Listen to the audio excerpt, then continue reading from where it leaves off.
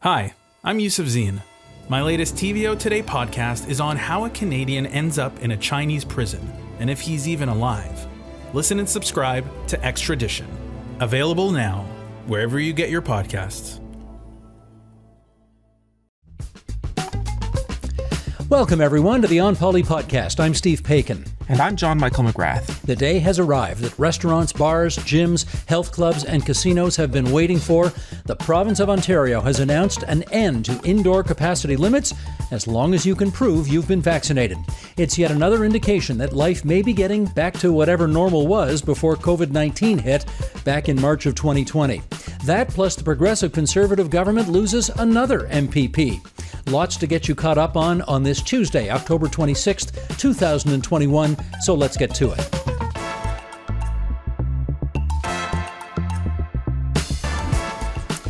JMM, yesterday, well, it was a very big day for Ontario. Tell us why. On Monday morning, the provincial government lifted capacity limits in places like bars, restaurants, and gyms that have been required to check people's vaccination status for about a month now. Bars and restaurants, they weren't formally limited to a number like 50% capacity. Instead, public health rules required them to keep tables at least 2 meters apart. The problem is that bar and restaurant owners said that rule amounted to about 50% capacity in just another name. It also didn't help that the government had allowed major sports venues to go to full capacity several weeks ago now. So now those smaller businesses will be allowed to go to full capacity too. Right, but let's remember, people must show proof that they've been vaccinated before entering these establishments, right? That's right. This is all conditional on these businesses checking that vaccination status. Apparently, people are signing up to get those QR codes that the government announced 2 weeks ago. 4.8 million people have downloaded the QR code that we talked about in last week's episode. Almost 1 million people are using the Verify Ontario app.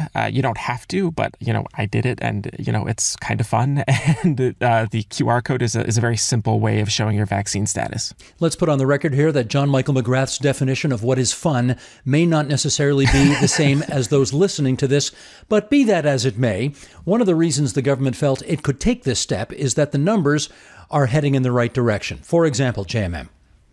So the vaccination rates right now in Ontario are very encouraging. 87.9% of Ontarians have had their first dose. 83.8% have had 2 doses.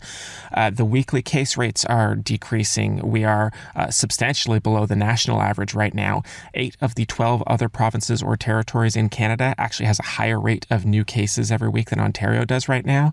And the COVID-19 ICU admissions rate is pretty stable right now, around 150 people, give or take, on the day. It's about half of what we have been told is the threshold for reduced services in hospitals.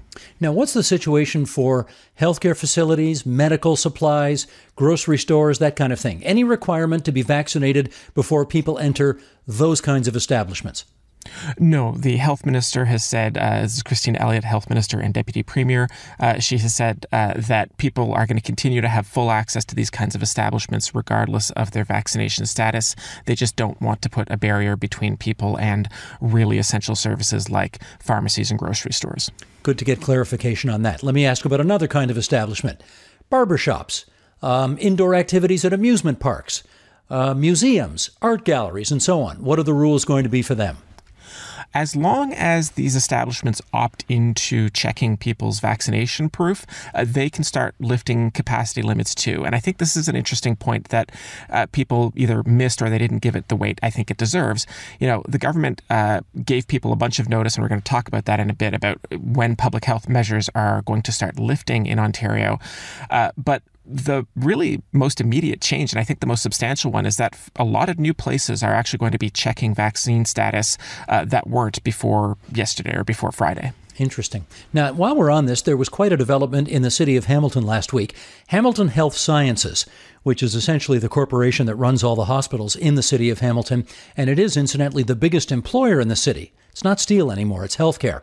They have said that every employee needs to be vaccinated or get fired.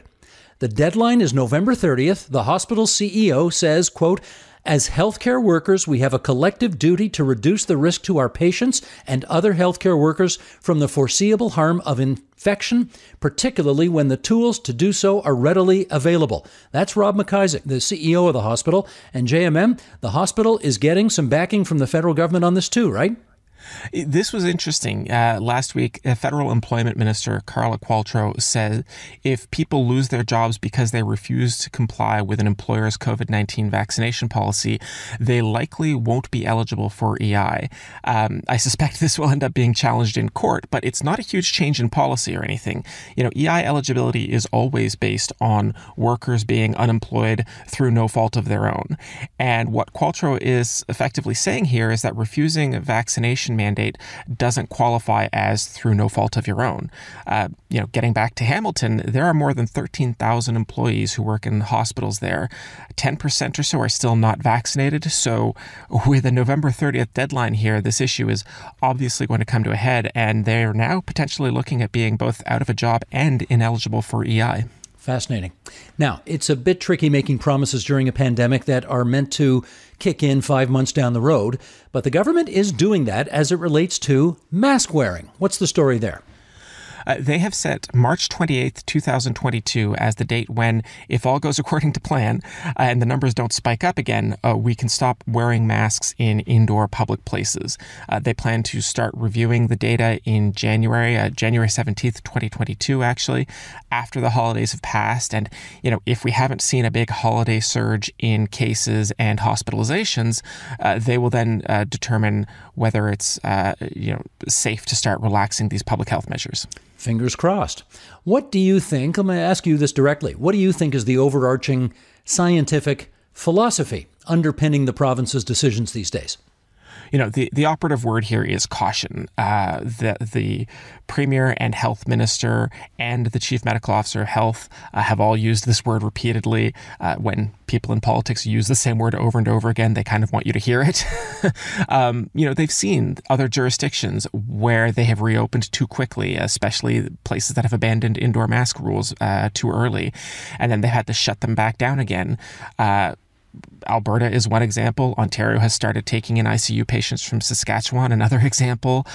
So the Ontario government, based on advice from the Science Table and the Medical Officer of Health, is proceeding very slowly, and they are giving lots of explicit warnings that, all of this depends on, most especially, keeping the hospital capacity stable. Well, okay, caution is the word of the day, but apparently not cautious enough for some people. What did the Green Party leader Mike Schreiner have to say about all this? He had a quote on Friday. He said, Doug Ford is putting the cart before the horse with today's announcement. Ford's plan to lift public health restrictions when vaccine certificates have only just begun and millions of kids remain ineligible for vaccines is worrisome, especially as we head into winter months. Okay, let's pivot here and talk budgets, because we also learned last week that the province intends to bring forward an economic statement, or I guess what you'd call a mini budget, on Thursday, November the 4th. And I suspect we have a few hints about what might be in it. Care to share, JMM? Well, we've already seen that the nightmarish deficit figures that we got early in the pandemic have not materialized. The government has not spent as much as they feared, and they've had a lot more income than they expected. So we're going to get an update on the deficit figure, and it will be not as bad as we previously thought it would be. It may also be one of the last really big pieces of legislation that the government passes before absolutely everything becomes about re-election in the spring. So, I don't know about you or everybody else listening to this podcast, but I will be diving into the details of that plan and the legislation that comes with it to see all the little wonkish bits that the government wants to tackle before the election consumes everything. I know you will. And I'm going by memory here, so you're going to correct me if I'm wrong, but I think the deficit last year was projected to be $38.5 billion, something in that order. That sounds about right. Yeah. So I think we can make a pretty safe assumption that the deficit that they will project going forward is going to be significantly less than that. Otherwise, they wouldn't be having a mini budget, I'm guessing. Yes. Okay. Now, remember that old Queen tune? This may be before your time, John Michael, but there was a tune by Freddie Mercury and Queen called Another One Bites the Dust, with a great bass line in it, one of the best bass lines ever. It applies, that song, to the PC caucus because yet another MPP has bit the dust or left the caucus, let's put it that way. This time, it's Lindsay Park. She's the MPP for Durham, and it's vaccine politics that's at play again. What's the story here? There is, let's call it a disagreement between now independent MPP Park and the government House Leader's office over whether she lied or not in revealing why she had not been vaccinated. She says she informed the Premier's office about her medical exemption to get a vaccine. She handed a letter in. The government House Leader's office says that she submitted a letter to a desk that was not manned by any staff, and they did not find the letter for more than a month. So effectively an accusation of misleading the caucus. You know, there are two members of the PC caucus that have medical exemptions from getting the jab. And normally, I think, in the population of Ontario, the number of people who've got medical exemptions is sort of 1 out of every 500,000. And yet here we've got 1 out of 70 plus. Do we have any idea what's going on here? Well, Lindsay Park says that she had a very severe reaction to a previous vaccination years ago. That is the kind of thing that is supposed to be eligible for getting a medical exemption. I think there's some fair question about whether people are truly getting exemptions that they are entitled to, or maybe people are fudging things a little. And to confirm, she's not running again anyway, right? Correct. She has said that she will not run again. So, this is another open GTA seat in the next election. Right. All right. Something odd happened on one of our episodes of The Agenda this past week, and I wanted to bring it to people's attention. Ginny Roth, who's a conservative advisor, she's a consultant with Crestview Strategy. She was talking about the next election on the program, and she said something like, when it happens on June 2nd, or maybe earlier. And some of us wondered, What did she just say? What is that? Earlier? Is there a possibility Premier Doug Ford might call an early election? I mean, we do have a fixed election date law that puts the timing of the next election 4 years to the week of the previous election. So we have known for a long time that June 2nd, 2022 is when the next election is scheduled to happen. Well, TVO's Harrison Lohman wondered about this too. And so we have invited him to grab a microphone and pick up the story. Harrison, how you doing? I'm pretty good, Steve. Thanks. I'm just nursing a rugby injury, but other than that, I'm bright-eyed and bushy-tailed and ready to answer you guys. I'm glad to hear that. Now, you went to the Premier's press conference on Friday, and you put this issue of election timing directly to him. How come? Well, like you said, we had Ginny Roth on the agenda making that comment, and I thought it was sort of a wild thing to say, so I went to talk to our higher-ups, and, the tiny rumor mill started spinning and churning. I heard from someone who said he heard from someone who was within the Premier's office. That person insisted that the Premier was pretty set on calling an early election sometime next March or April. And then I spoke to you guys, and then I was hemming and hawing, and I was like, what is happening here? And I thought I should just get on my rain jacket and just go to Queen's Park and ask the man himself. Which you did. And let's hear how that exchange went. Let's roll it, please, Matthew. Mr. Premier, the next election is scheduled for June 2nd, 2022. Yes. You've denied claims in the past that you'd call an early election before that date. And I'm wondering today if you will commit that the next Ontario election will in fact take place on June 2nd, 2022. I will commit. The next election is June 2nd. Okay. Harrison, what did you think of that answer? Yeah, it was pretty categorical, I would say. Like, he's boxing himself in. Should he call an early election after this, right? It's sort of a Halloween-timed clip that could come back to haunt him if he ends up taking that decision. This would be similar to what Trudeau did a few months ago, reading the polls, saying, you know what, it's better if I call this thing early. And I was trying to get a read on his staff after I asked that question as to, I don't know, were they actually thinking about this sort of thing? But when they're wearing masks, that's kind of hard to do.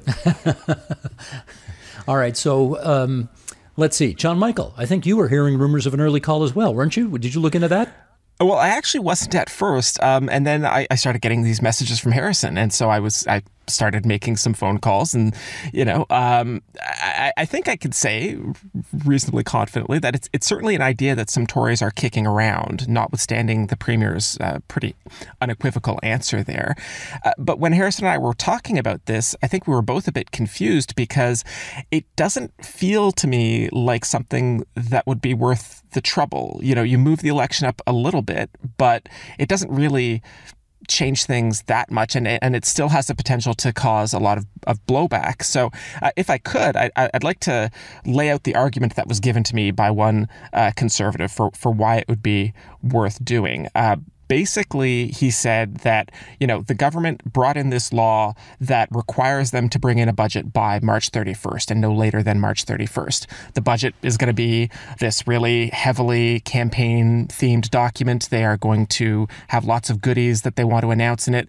And then they have to wait until the election starts. And why give up all of the good energy that comes from a budget only to wait several weeks before you actually enter the writ period? So better in this line of thinking to announce the budget, give the big budget speech, not even really bother passing it, just go straight to an election and then, let the chips fall where they may.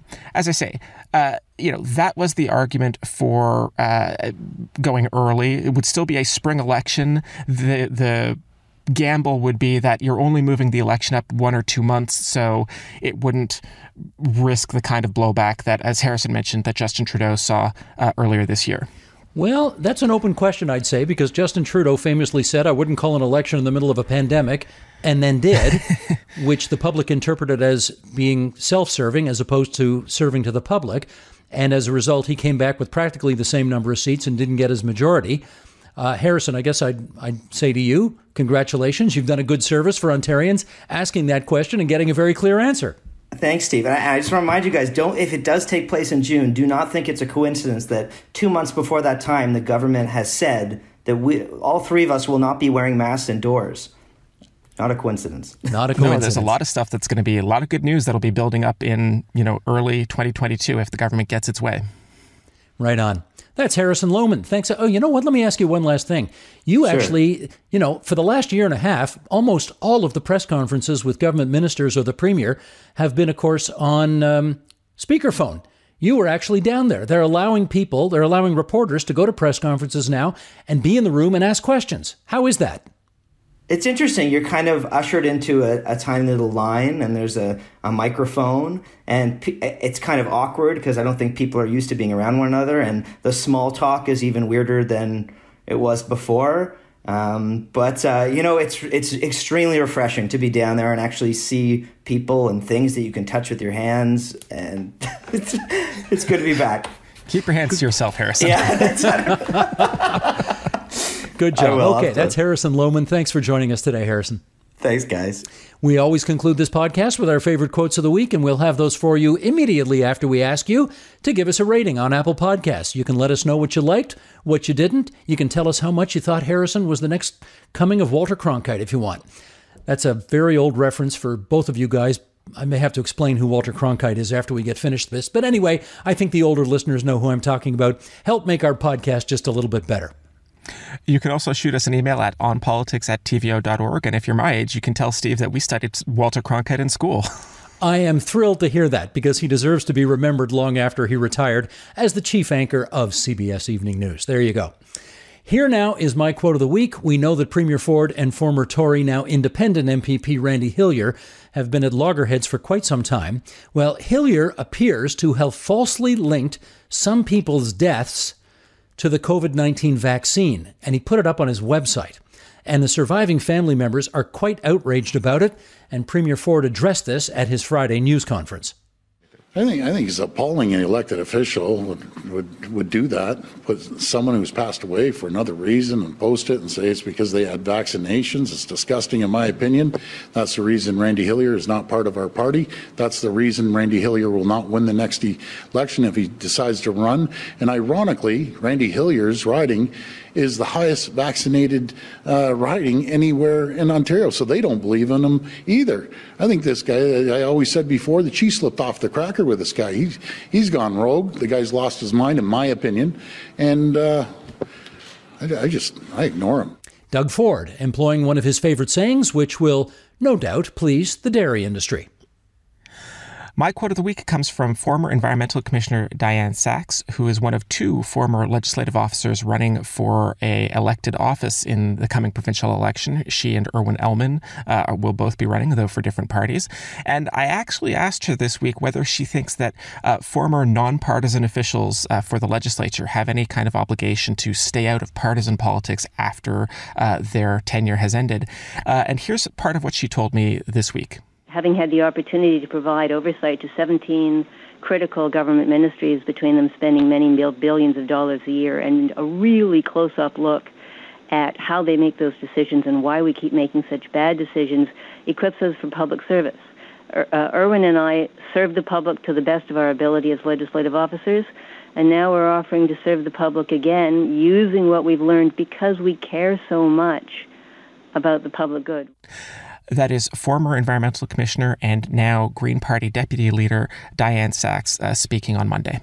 Well, if she wins the seat that she is seeking, she will not be the first in her family to be a member of the legislature. Her father, the famous coroner Morton Schulman, was an NDP MPP in the 1960s. He used to give the John Robarts government of the day considerable grief over numerous things. So if she does get elected, she'll come by it honestly because her dad was an MPP as well. This week's episode was produced by Katie O'Connor, edited by Matthew O'Mara, production support from Jonathan Hallowell, and this week, Carla Lucchetta. Nikki Ashworth, you get well soon, kiddo. JMM, as my dad likes to say, stay positive, test negative. Stay safe, Steve.